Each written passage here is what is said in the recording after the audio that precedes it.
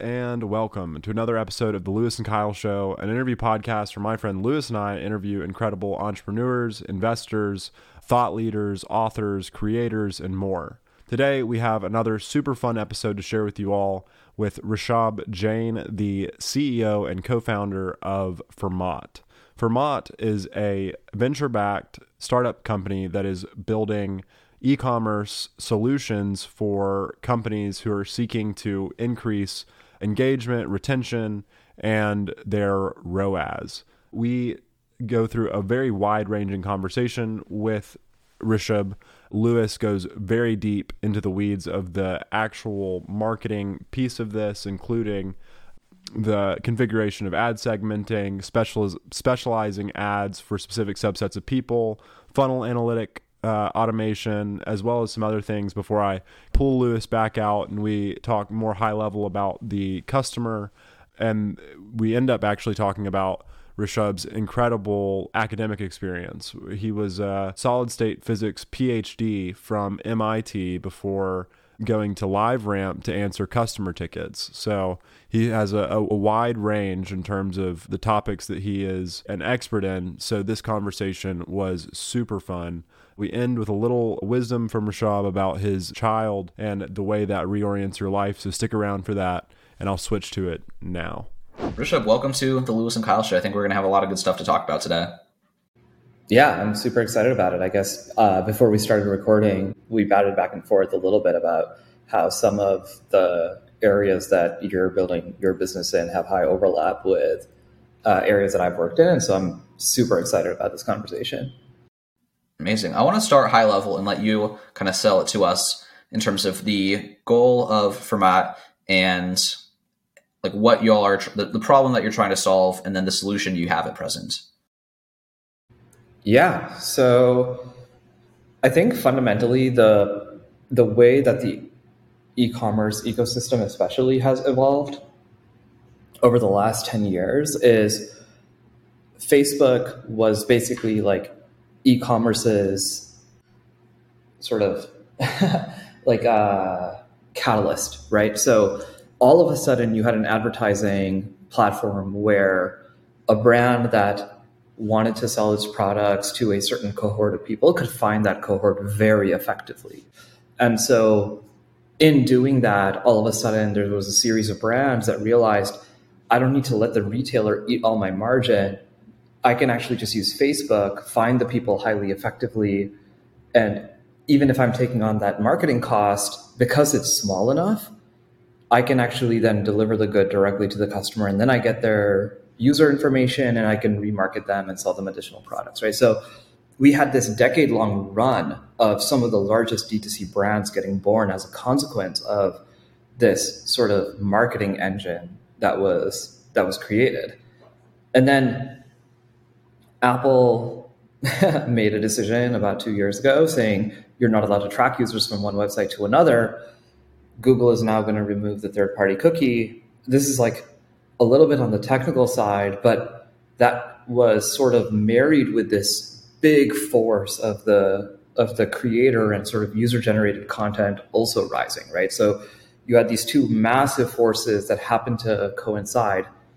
One is you can't track people anymore, so this marketing engine has become less effective, but also where people are spending their time is with user-generated content. And so these two things put together kind of lead you to the obvious outcome for what happens in e-com next, which is that people are going to buy things in content. You know, it's like I'm watching content or I'm in content or whatever it may be, and I'm going to make purchasing decisions based on the content that I'm spending my time consuming. And so the next wave of e-commerce is going to be shopping experiences or, you know, that are one-to-one or native to that content, instead of this sort of, hey, let's advertise and redirect everybody to a website. It's going to be more content native shopping. And that's like the way that, yeah, for these two big reasons that we just discussed, it's going to evolve over the next 10 years.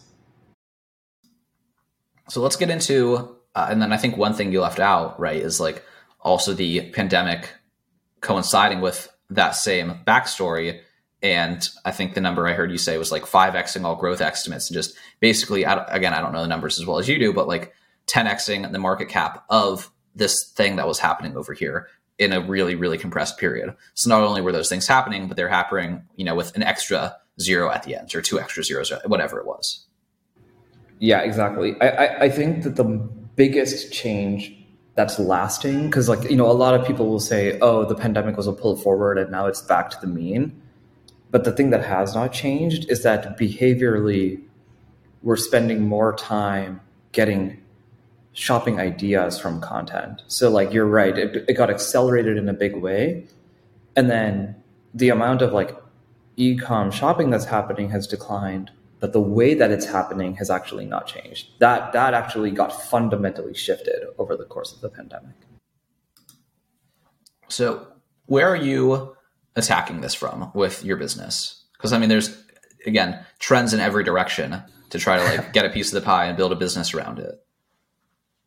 Yeah, totally. I think that the part of this that we're trying to do is basically sort of deconstruct and distribute the notion of a website. So we are creating the shopping. So today, the place where you would actually shop and buy the product is the brand's website. And what we're saying is, how about we help you make it possible for you to put somebody into a shopping experience that's native to content? So whether that's directly embedded inside of content or one-to-one with that content. So we don't actually do sort of creator matching. We don't do content creation. We provide the sort of infrastructure tools to make it possible that you can actually create shopping experiences in this native way. And so that's the layer of the stack that we sit in. So basically what that means is, for the customers we work with, they already have content creators or people who make their content who they work with. And we just sort of turbocharge that engine with this unique shopping experience for every piece of content that they create. And there's a difference for the person that's consuming content. For the way that it currently works is go to link in my bio, right? Where you get taken somewhere where they're not comfortable. But if you can give them a native place with a creator that they are comfortable with and that they feel like they know, they're much more likely to convert into a sale, which is good for both the influencer and for the Shopify backend or whatever the backend company that's selling it. It's a win for both people, and the influencer has the ability to better track the sales that they are attributable to. That's exactly right. So, and I think you characterized it basically perfectly. Let's just say I'm hey, I see Kyle is wearing a Titleist hat, right? And for whatever reason, I'd never heard of that company before.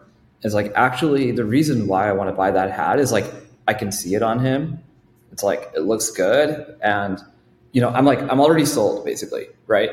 And now when you sort of redirect me to the site, and now I'm in this website that has 1,000 other SKUs, 1,000 other products.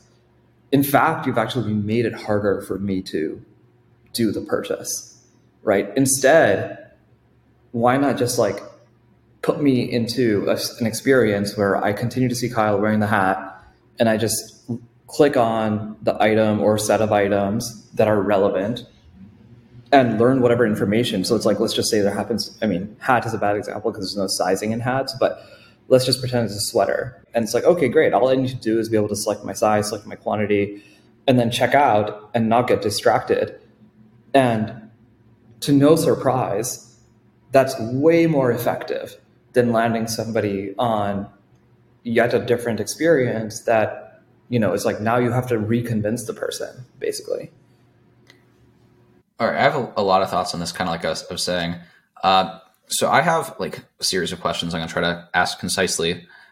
Is there a minimum revenue range, I guess, where you are currently right now in terms of the level of difficulty to make customized buying experiences in terms of both the landing page, but also following all the way through multiple steps in the funnel? Is there a certain threshold of size of brand where this level of effort is rewarding in terms of for example, if a website's only getting 10,000 visits per month, and this, or probably the other way to frame it would be the amount of visits that influencer is driving per month. And I guess also like a multiple in terms of like average order value.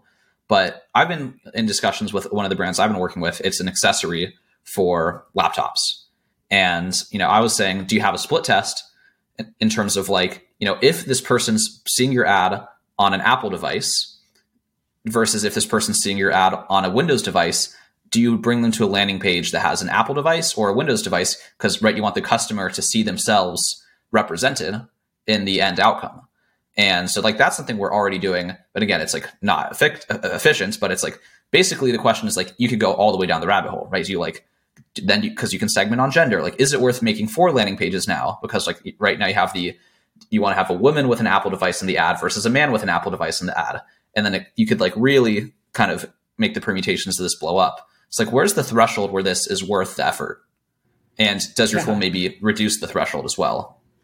Yeah. So our tool makes the threshold basically close to 0. So I actually think the way you described it is exactly why I'm excited about the tech that we've built. So on average, you would have to build a landing page, and there's like actual real effort in standing up a unique landing page for every single one. And then most landing pages, you still actually go to the main site after you hit the landing page because the checkout is actually on the main site. It doesn't live within the landing page. So we've actually made it like trivial to create a store for every single piece of content. So we stand up like hundreds of stores basically in no time.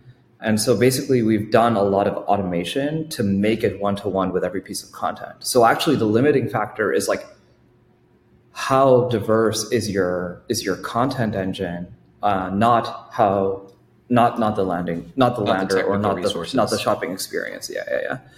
Because we've just built it in like such a way to make it actually sort of like trivially distributable. Yeah. The other interesting thing that you brought up was like, hey, you have this type of demographic who hits, or like, let's just say Apple user versus Mac user. Or sorry, Apple user versus Windows user, right? Is like your splits. I think that's like exactly the right way to think about it, because how you would configure it in your ad buy is you could actually trivially split your Apple user and your Mac user, right? Because like actually ads get shown or bought based on what the device type is, right? And so you could actually do this very, very trivially.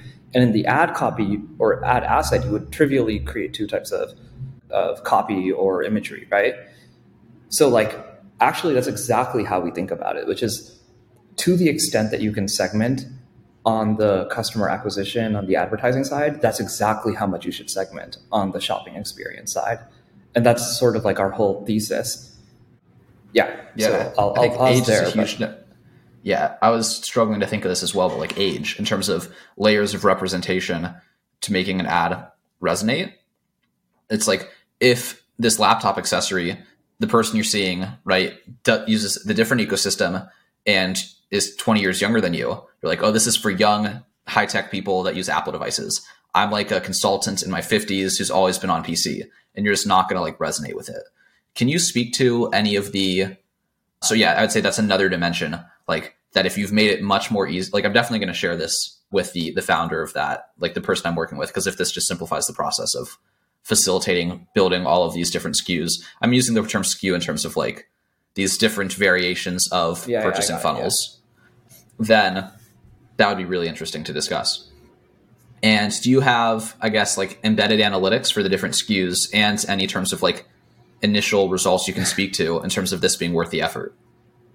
Yeah. So one of the things that we didn't expect, so we actually built the company on the premise that we would be able to collect data that today is very hard to collect. So, and I think you'll have a strong appreciation for this. So in today's world, let's just say you're running 5 different types of ads or 5 campaigns, right? And then the UTM per M on each campaign, which, for the listeners who are not as like sort of deep in ads, that's basically just the way that the URL, when you redirect to the website, tells you which ad the person came from. So it's like ad 1, you go to the website, there's something called a UTM per M. It basically passes to the browser, oh, this person came from ad 1. Now, once you're on that brand's website, you you click around, and then you eventually make a purchase, right? And so the way that the website knows who made the purchase is that UTM param gets written into what's called a cookie, which is sort of like, you get that little banner saying like, hey, allow cookies. And then that cookie sends the data back to the ad network. So like Facebook, for example, right? So Facebook, there are 5 different ads running. Ad 1 is the one that causes the transaction. The cookie gets read by Facebook's pixel, which is, a piece of tech that's on the browser, and then sends the data back to Facebook. Okay, so why did I just sort of talk through all this? One of the things that you cannot do, or that's like extremely hard to do, is once you're on the website, most brands want to do what's called funnel analytics. So for every person who lands on this page, what do they click on next? What is the likelihood that they add to cart? What is the likelihood that they check out, right? And so they do funnel analytics. But what they don't do is they don't do funnel analytics on a per ad basis, because that would be very hard to do, because then you would have That's exactly what we're doing right now, which is it's been my buddy's been, we have 5, he has like a double curve monitor stacked, and like he's a full senior software engineer, and we're doing it because again this brand has the ad threshold and the budget where it is worth paying someone with that skill set to do. But it's exactly. It's hard. And then the custom tagging within GA4 to be able to take everything through, like you're just not going to be able to do that out of the box. So like we've actually been putting in the effort, but I'm curious to hear like the consequence of what you're saying. Yeah, totally. Okay, so this is awesome. So exactly. So like for listeners, this is like a very hard thing to do, right? So like exactly what Lewis is saying, it's like you have to go through the work of actually defining every step in your funnel associated with that UTM param that comes in based on you actually identifying it in the tag that you have put on your website. Okay, so this is like every one of these funnels is getting set up manually in essence, right? That's like kind of what's happening in the background. And so like you have to actually go through the work to do this if you're sort of trying to do this. Now, in the way that we have operated is we have actually said there's a unique shopping experience for every ad. So what does that mean? That means your full funnel analytics, you don't have to do any of this work. It's out of the box. Out of the box, you can do full funnel analytics on a per ad set basis, which is like kind of incredible. So like you would know exactly how much time this would save, right? Like imagine if everything that you're doing in terms of tagging on the core website, it just was like automated for free. And now actually the only job to do is to take that data and pipe it into a visualization tool. And that's it. And like now like, of course the brand still didn't need help, like actually doing the analysis and things like that. And so there's still businesses to be built on the data, but you have to spend 0 time on the setup of the collection of the data because it's just out of the box by definition. Are you only for Shopify stores at present? We do 3 platforms right now, Shopify, Recharge, and Cord. And then later this year, we'll be doing BigCommerce and Salesforce Commerce. Super interesting. So, yeah. Go ahead, Kyle. To bring it back to the user and the relationship between the user and the influencer, am I going from a advertisement, like let's say a brand pays me to advertise shorts and I post a photo of me in these shorts, as the person who is consuming this content from this influencer, I click on those shorts. Am I going to a FERMAT based landing page that is an influencer's branding, but like it's a continuation of their story that is exactly that is like piped back to the Shopify store or Cord or Recharge or whatever? You got it exactly right. Okay. That is exactly what the experience feels like. It feels continuous. It feels seamless. And of course we do a bunch of things to get the transaction to happen fast too, right? So we simplify a little bit of the checkout. But that what you described is exactly right in terms of the user journey. Also, I kind of love that we went down this like nerdy data rabbit hole and Kyle was like, hey, guys, like let's zoom back out. It's like, hey, we got to talk about the user. What does the experience feel like? So I kind of love that. Yeah. Yeah, if you didn't do that, I was going to ask you about like, okay, if you also have, in terms of the exactly the point, you know what I mean? So I was like going to keep going down the analytics hole indefinitely. So this is very interesting. And this is, I think I don't know the date of the podcast you're on, but this is where's the startup in terms of launch and like active customers and people using this? Yeah. So we started the company like sort of like incorporation and funded only 14 months ago. And then we did our launch with our like alpha customers in September. And then we were in beta through Q4. And our Q4 was like, I would say it was like our moment, so to speak. So at the start of Q4, I would say we were doing like a trickle amount of GMV, like a couple $1,000 of GMV every week. And GMV is gross merchandise value. So it's basically like for the e-com brands that we support, how much of the sales are happening because of our pipes, basically, right? And so we were like in trickle territory at the start of Q4. And then by the end of Q4, we were doing like double-digit millions of annualized GMV. So we had like kind of like 100x growth in the course of 12 weeks.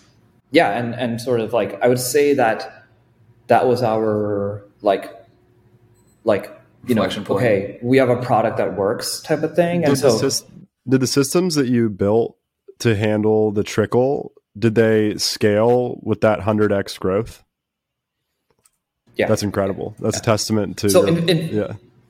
Go ahead. In fact, what I would say is we didn't even know that was going to happen, because basically like the way that our product works is like it's so high ROI for the brand that when they see it working, they just put a lot of leverage into the channel through like paid media or whatever else they're doing in order to like get people to land on the experience.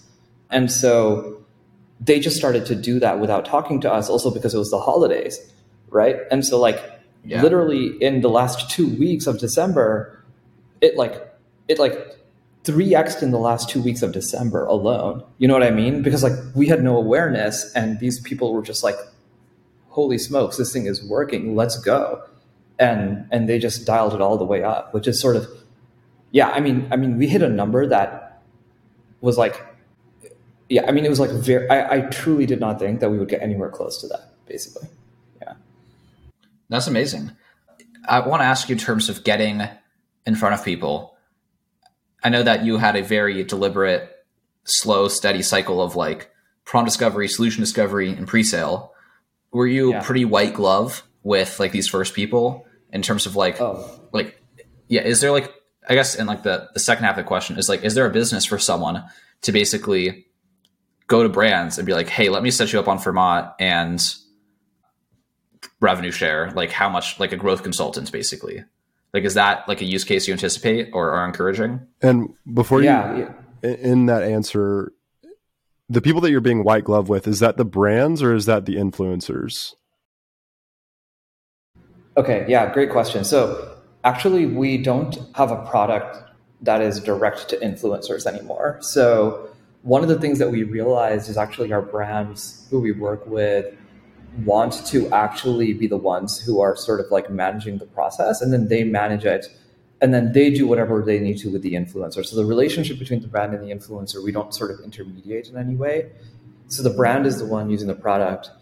To the earlier question around like implementation and scaling of FERMÁT, actually one of our best sources of partnerships that's starting to emerge is growth agencies, basically. And so what we're learning is that people who were traditionally sort of like their focus was, hey, we'll help you with your ad buy on like Facebook and Google and TikTok.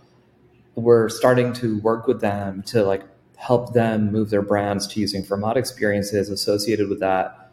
And they're managing all of the sort of like implementation and ongoing growth around the use of the FERMÁT channel. So that's like, you're exactly right. That's actually like a big part now of the growth strategy, now that we're actually sort of trying to grow the number of brand end customers. You had to penetrate some masterminds of like agencies that all do the same type of thing. That's like my first idea. Yeah, Yeah. One of the things that I have found super interesting is like actually just dovetailing off of that is our product is not easy to understand. And so trying to find great agency partners is actually very hard. And so, yeah, that is like one of the things that we're sort of figuring out right now is like, what is the best fit type of agency? And then what is the enablement that we need to be responsible for to make sure that we can be successful together, right? So yeah, it's like, that's exactly the zone of problem that we're in right now. Super interesting. I think one question that listeners might have for this, and it depends, like I haven't recorded the introduction yet where I like give some more context about you than you've provided, but like academically, you have a very accomplished, scientific, like I'd say difficult background. And just even the way you talk and like the things you talk about, like you don't seem like the type of guy who's spending all day on Instagram and TikTok. Like I feel like a lot of the people who have like the stereotype, right? The stereotype of like, you don't seem like the kind of guy who spends all day on TikTok. There are compliments that you would have never thought are like, this is like a great compliment. But it's like of all the compliments I could have received, that has got to feel, it honestly feels great. You know, it's like so weird to interact with that statement. I love it. Thank you. Well, the opposite is just a pretty brutal insult, to be honest. Yes, you seem like the kind of guy who spends all day on TikTok. You have 2,000 followers? Yeah, interesting. Yeah, sorry. I should let you finish your question. I'm sorry for interrupting. No. I love that. It's a great moment. I think but in general, like the stereotype is like, TikTok not necessarily conducive to like higher order thought and like, to use like the Cal Newport term that's gone very mainstream, like deep work. And like, it's not a traditionally like academic rigor type thing. Like those are just not words I put in the same word cloud, right? Like the TikTok word cloud and then like the PhD word cloud. Like I don't see like a lot of... You're not the end user. How did you think of this? That's where I'm going. Yeah. Exactly. Yeah. Got it. It's like, you're not like looking at, dudes wearing like Bad Birdie is like a company who's headquartered really close to me. And like, it's like the most douchey frat bro golf brand from Scottsdale. And it's hilarious. It's great. But like, I don't feel like you're sitting on your couch looking at Bad Birdie's Instagram, like watching dudes basically like drink beers on the golf course and being like, I just wish I could buy his t-shirt right now. Yeah, I guess there's like two things. So one is, so like you had mentioned, I had gotten my PhD in solid state physics. And so after my PhD, one of the things that I always knew that I did not want to become a professor. I always knew I wanted to be in the world of business. And what I slowly learned about myself in my first job after my PhD was, I think like one of the things that I'm good at is asking questions and not being attached to the answer being a certain way beforehand. So I'm like, because it kind of gets beaten out of you if you're going to be a good scientist, right? It's like nature's going to do whatever nature wants to do, no matter what you think it should do, right? And so like, if you're a scientist, you kind of have no choice if you're a good scientist, you kind of have no choice but to like get used to this behavior pattern where all you can do is run a bunch of experiments and then sort of allow the truth to reveal itself, right? And that's like actually very, very similar to what people will characterize as like, oh, you got to iterate fast in a startup. But it's actually hard to do that. And the reason it's hard to do that is failing sucks, right? It's like, it's actually not fun to fail. It's not fun to be wrong. It's like, it's like you're building a business. You know this as well as anybody. It's like, hey, when you go out and pitch, when the person says no, it sucks. There's nothing good about that feeling when you're like, man, I am so sure I can help this company and they're still saying no to me, right? That it's a shitty feeling. And so I think like, I'm fortunate that got beaten into me in my PhD. And so that's sort of the approach that I take to business building. Okay, so how is that attached to TikTok, right? Basically, we talked about this like Apple change that happened, right? And so actually my approach to building in this ecosystem was technically driven. So I started with the problem statement, and this is, Louis, something you said earlier, which is I have this very clear process of like, what is the problem? Detach that from the solution and detach that from the pre-sale. And so I started very clearly with a single problem, which is you can no longer track users from one place to another on the internet. That's a big, big problem for the way that the internet works. Can you add the specific context for like when that happened? So that's basically like, because that's not like a gradual change. There was like a moment in time where you could and a moment in time where you couldn't. Yeah, and like totally. That moment was iOS 14. Is it 14.5 or? Exactly. So, well, actually, what happened was in the Worldwide Developer Conference in June of 2020, Apple made the announcement saying it is going to happen. And then in 2021, they actually implemented the change in the summer. And then by the time mass adoption happened, it was 14.6 or 14.7 because they did, like when Apple does this thing where it like automatically updates versus when it doesn't, they actually intentionally do this. And so by the time they did the auto update, it was, call it September of 2021. And that was it. That was when like everybody's ad effectiveness started to go down big time. Right. And so this thing happened where it was like particular moments in time that led up to it. But for me, I was like, I saw the announcement in June of 2020, and that's when the wheels started turning. I left my job in early 2021 and then started the company at the end of 2021. Yeah. So the role you were in to kind of like what we were saying earlier in terms of finding a good agency to understand this, right? It's like certain things, just certain people in certain situations are going to be in the position to understand the significance of, right? I mean, that change affected 1 billion people overnight, and not 1 billion people started a company to do something about it.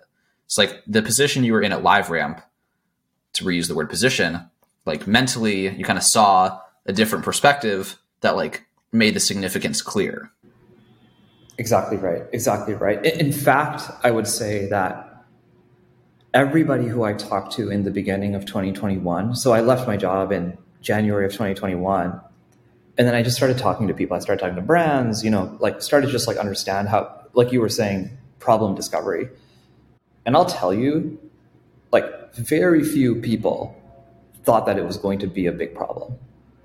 It was like, but there was just enough that you could tell that they were like, it was like nagging them a little bit. Like, yeah, like I'm starting to see some weird things in my Facebook CPA, like cost per acquisition, right? Because it hadn't fully, by mid 2021. So, because it hadn't fully rolled out yet, but it was like, like Facebook will figure it out. My agency will figure it out. Everybody's saying they'll figure it out. And so like, I could actually see in people's articulation of the problem, it went from, like, by the way, when I was talking to VCs at the beginning of 2021 and I told them like, oh yeah, this thing is going to like be a dramatic shift, they were just like, oh yeah, it's going to increase the cost a little bit. Like the number of people who did not believe me was like 99% of people did not believe me. You know what I mean? And it was like kind of unbelievable. You like walk around and you're like, am I the idiot? That's like, and like most founders feel this way, right? It's just like, man, like, am I wrong or are they not seeing it quite yet, right? And so you just kind of have to like really be deliberate about continuing to like ask the question and keep going. But yeah, you're exactly right. I was lucky that I had enough knowledge about the ecosystem to have high confidence that my view was correct. And it was a matter of time before it played out.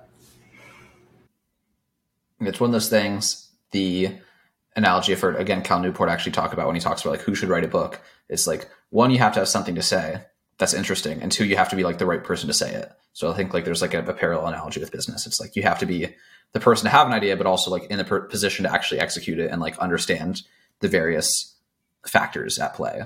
One kind of specific question, it's more like a resume question. I saw that like at LiveRamp, you like started 3 different businesses internally, but I didn't really get any deeper than that. Like what were those? So like, this is like your first company, well, not your first company you started, but like one of the companies you started independently, but you've also started 3 companies beforehand within a broader organization. So what did those do? Yeah. So basically inside of LiveRamp has a very interesting story actually. So LiveRamp got acquired by a company called Axiom in 2015 and then divested the parent company in 2019 to become an independent public company, right? So LiveRamp itself has a very interesting story. The reason I share that is when it became independently public, one of the things that we decided to do was like to build this new business team. And I was responsible for this new business team. And there were three specific new businesses that we built. One was in healthcare. One was through an acquisition of a company that did consent management. So it was basically a privacy business. And then the third one was in podcasting. And the core idea was like, hey, what are some new different businesses that we can build using some of the assets that LiveRamp has? So either the identity asset or the customer relationships or whatever. Like, there are advantages to building a business inside of a company, which is there's a set of assets that you can take advantage of in order to accelerate a new business. And so, yeah, those were the three businesses that we built. I have a question about, so how long did your education take from high school till the end of your PhD? Too long. I started high school in 2001, and then I graduated my PhD in 2015. So yeah. In the period of time where you're a graduate from college and getting your PhD, while you know that you want to start a business, how did you mentally handle like learning about extremely difficult concepts within physics and knowing that you didn't want to be a professor or be an academic? Like that, I've had similar experiences, but I'm only 23 and I haven't had that long of a period of time where I was doing something like that. So what was that like for you? Yeah, it's a good question. So I should start off by saying I love physics. So what to some people might sound like painful, right, to like study and spend time doing physics, I get like incredible joy out of, and I always have, like starting in middle school, in fact. And so actually, like, it was purely hedonistic to go, like, it was like a selfish hedonistic move to go do a PhD. I was like, hey, I just want to do the thing that I get the most joy out of. And that's why I decided to go do a PhD in physics, right? So it actually had nothing to do with my career ambitions and everything to do with, like, when I look back on my life, am I going to regret not doing the thing that I get joy out of? And so that's why I did it, despite knowing that I wanted to go build businesses, right? Because it was joyful. And while I was doing it, I actually did start a couple of companies, both of which failed, during my PhD. And that gave me enough of a flavor of like, okay, there's a couple of things I need to get much better at before I give it a real shot at starting a business. And so after my PhD, I actually took like literally an entry-level job at LiveRamp before I sort of like grew inside of the company. What was the entry-level job? I was doing support. I was like on the support team. Yeah, so like when customers have questions and problems, I was just an individual contributor receiving support questions.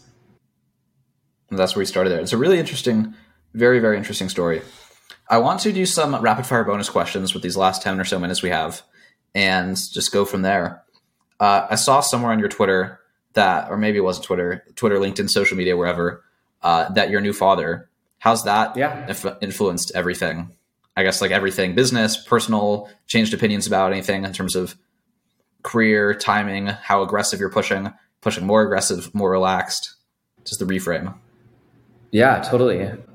Yeah, for me personally, first of all, I love being a dad, but for me personally, it's like a fill the bucket, empty the bucket type of thing. And so like spending time with my daughter like fills my bucket emotionally. And so it actually allows me to be more effective in the workplace. So I think that that's like one dimension of it. And then the second dimension of it is like, I have this view of once you have a kid, there is finally somebody else in the world who you care about more than yourself.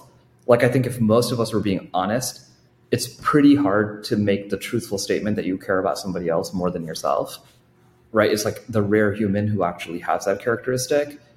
But when you have a kid, it's like actually the common human who has somebody else who they care about more than themselves. And I think that that allows you to like make decisions in a fundamentally different way at the workplace that I think is like accretive in the long term. So I think those are the two ways that it has like shaped the way that I behave at work and at home.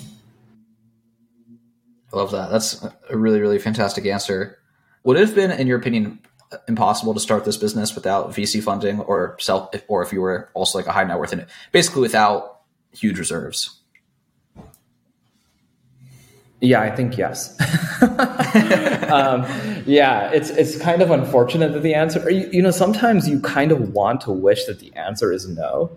You know what I mean? Like, you kind of want to wish that, like, okay, yeah, it's possible to bootstrap, but there are certain things that just take investment.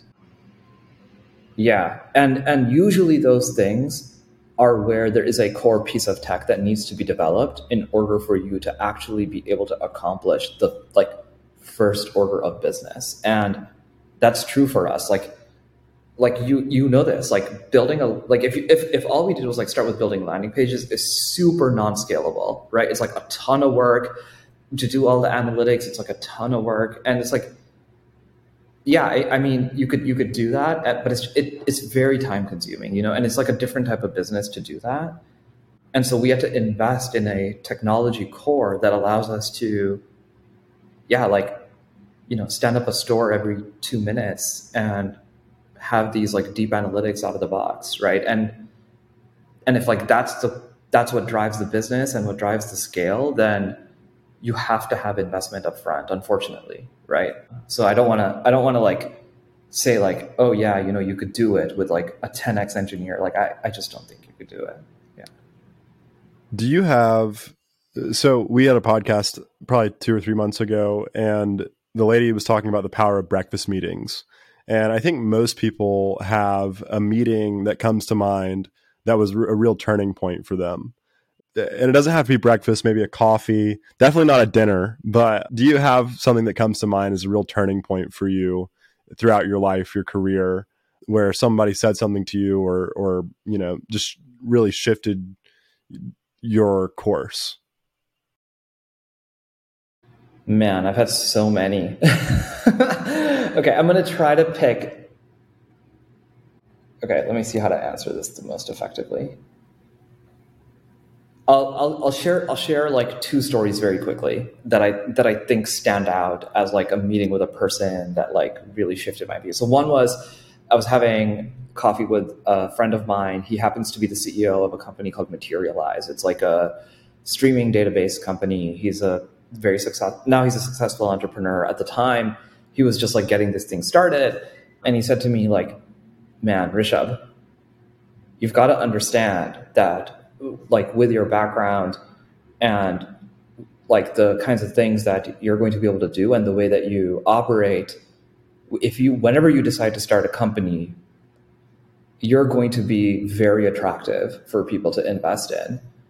And it's hard to know that, right? If you're the person and if you've never had that exposure. This was way before I ever like was considering leaving LiveRamp, right? This is actually like 2017. So this is like, 4 years before. And so when I finally ended up, that like kind of stuck with me in a very big way. So when I finally ended up deciding to leave, he was the first person I called. And then the consequences of that were like, he's actually the one who introduced me to the person who invested the very first capital, like big check into the company. Right. And so like, that was like a standout moment in terms of like those types of meetings where you're just like, okay, like I have an appreciation for something that I did not have previously.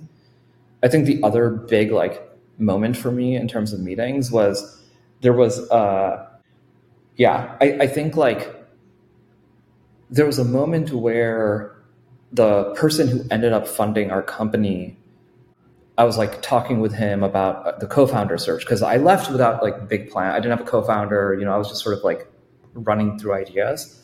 And he said to me, Rishabh, this business deserves an amazing co-founder.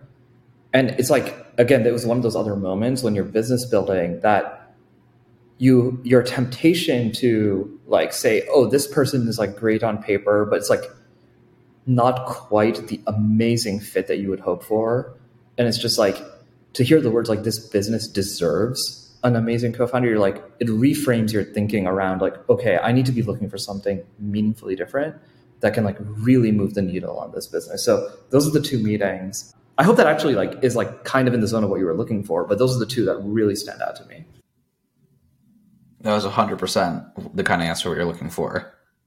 Rishabh, awesome. I think we're coming up on time. Where can people, if they're interested, read about this, learn about you, etc.? Yeah. So our company is just FERMATcommerce.com, and I'm just Rishabh M. Jain, which is just my name, on both Twitter and LinkedIn. And I'm pretty active on both. Amazing. Thank you so much. This has been a blast.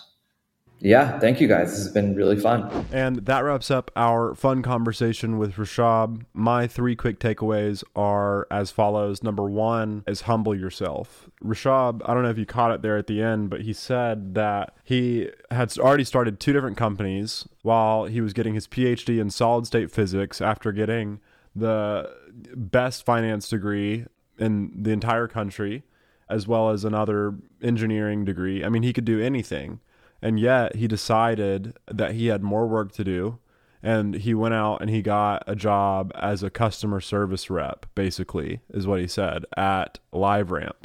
And I know a lot of people, myself included, that would be a hard pill to swallow, perceptually going down on the social hierarchy of what you think that you deserve. And yet it led to a lot of really good outcomes for Rishabh.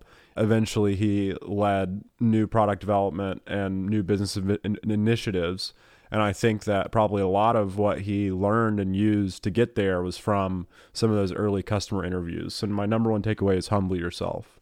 Number 2 is that sometimes it is a signal when you believe something and no one else does. He kind of hinted at or directly said that no one believed that the switch from Apple ads was going to be a big deal, and yet it changed everything.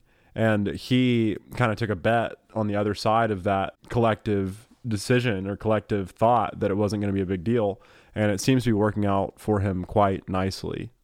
And my last takeaway is that everything will continue to be improved upon, and that's kind of a meta point, but like I think it's easy to believe that what is around you now won't change or won't improve, and that there's no more opportunity left. I think of a quote by Mark Andreessen when he got to Silicon Valley. I think it was the 80s.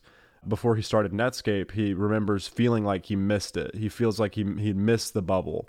And clearly, in reverse, that's wrong. But I think that that's true all the time. And we're continually behind the wave, and yet it feels like we're in front of it and that we missed it. And so e-commerce, for example, is something that is almost traditional today in terms of like what business people want to start. Lewis talked about that with Amir on a couple episodes ago.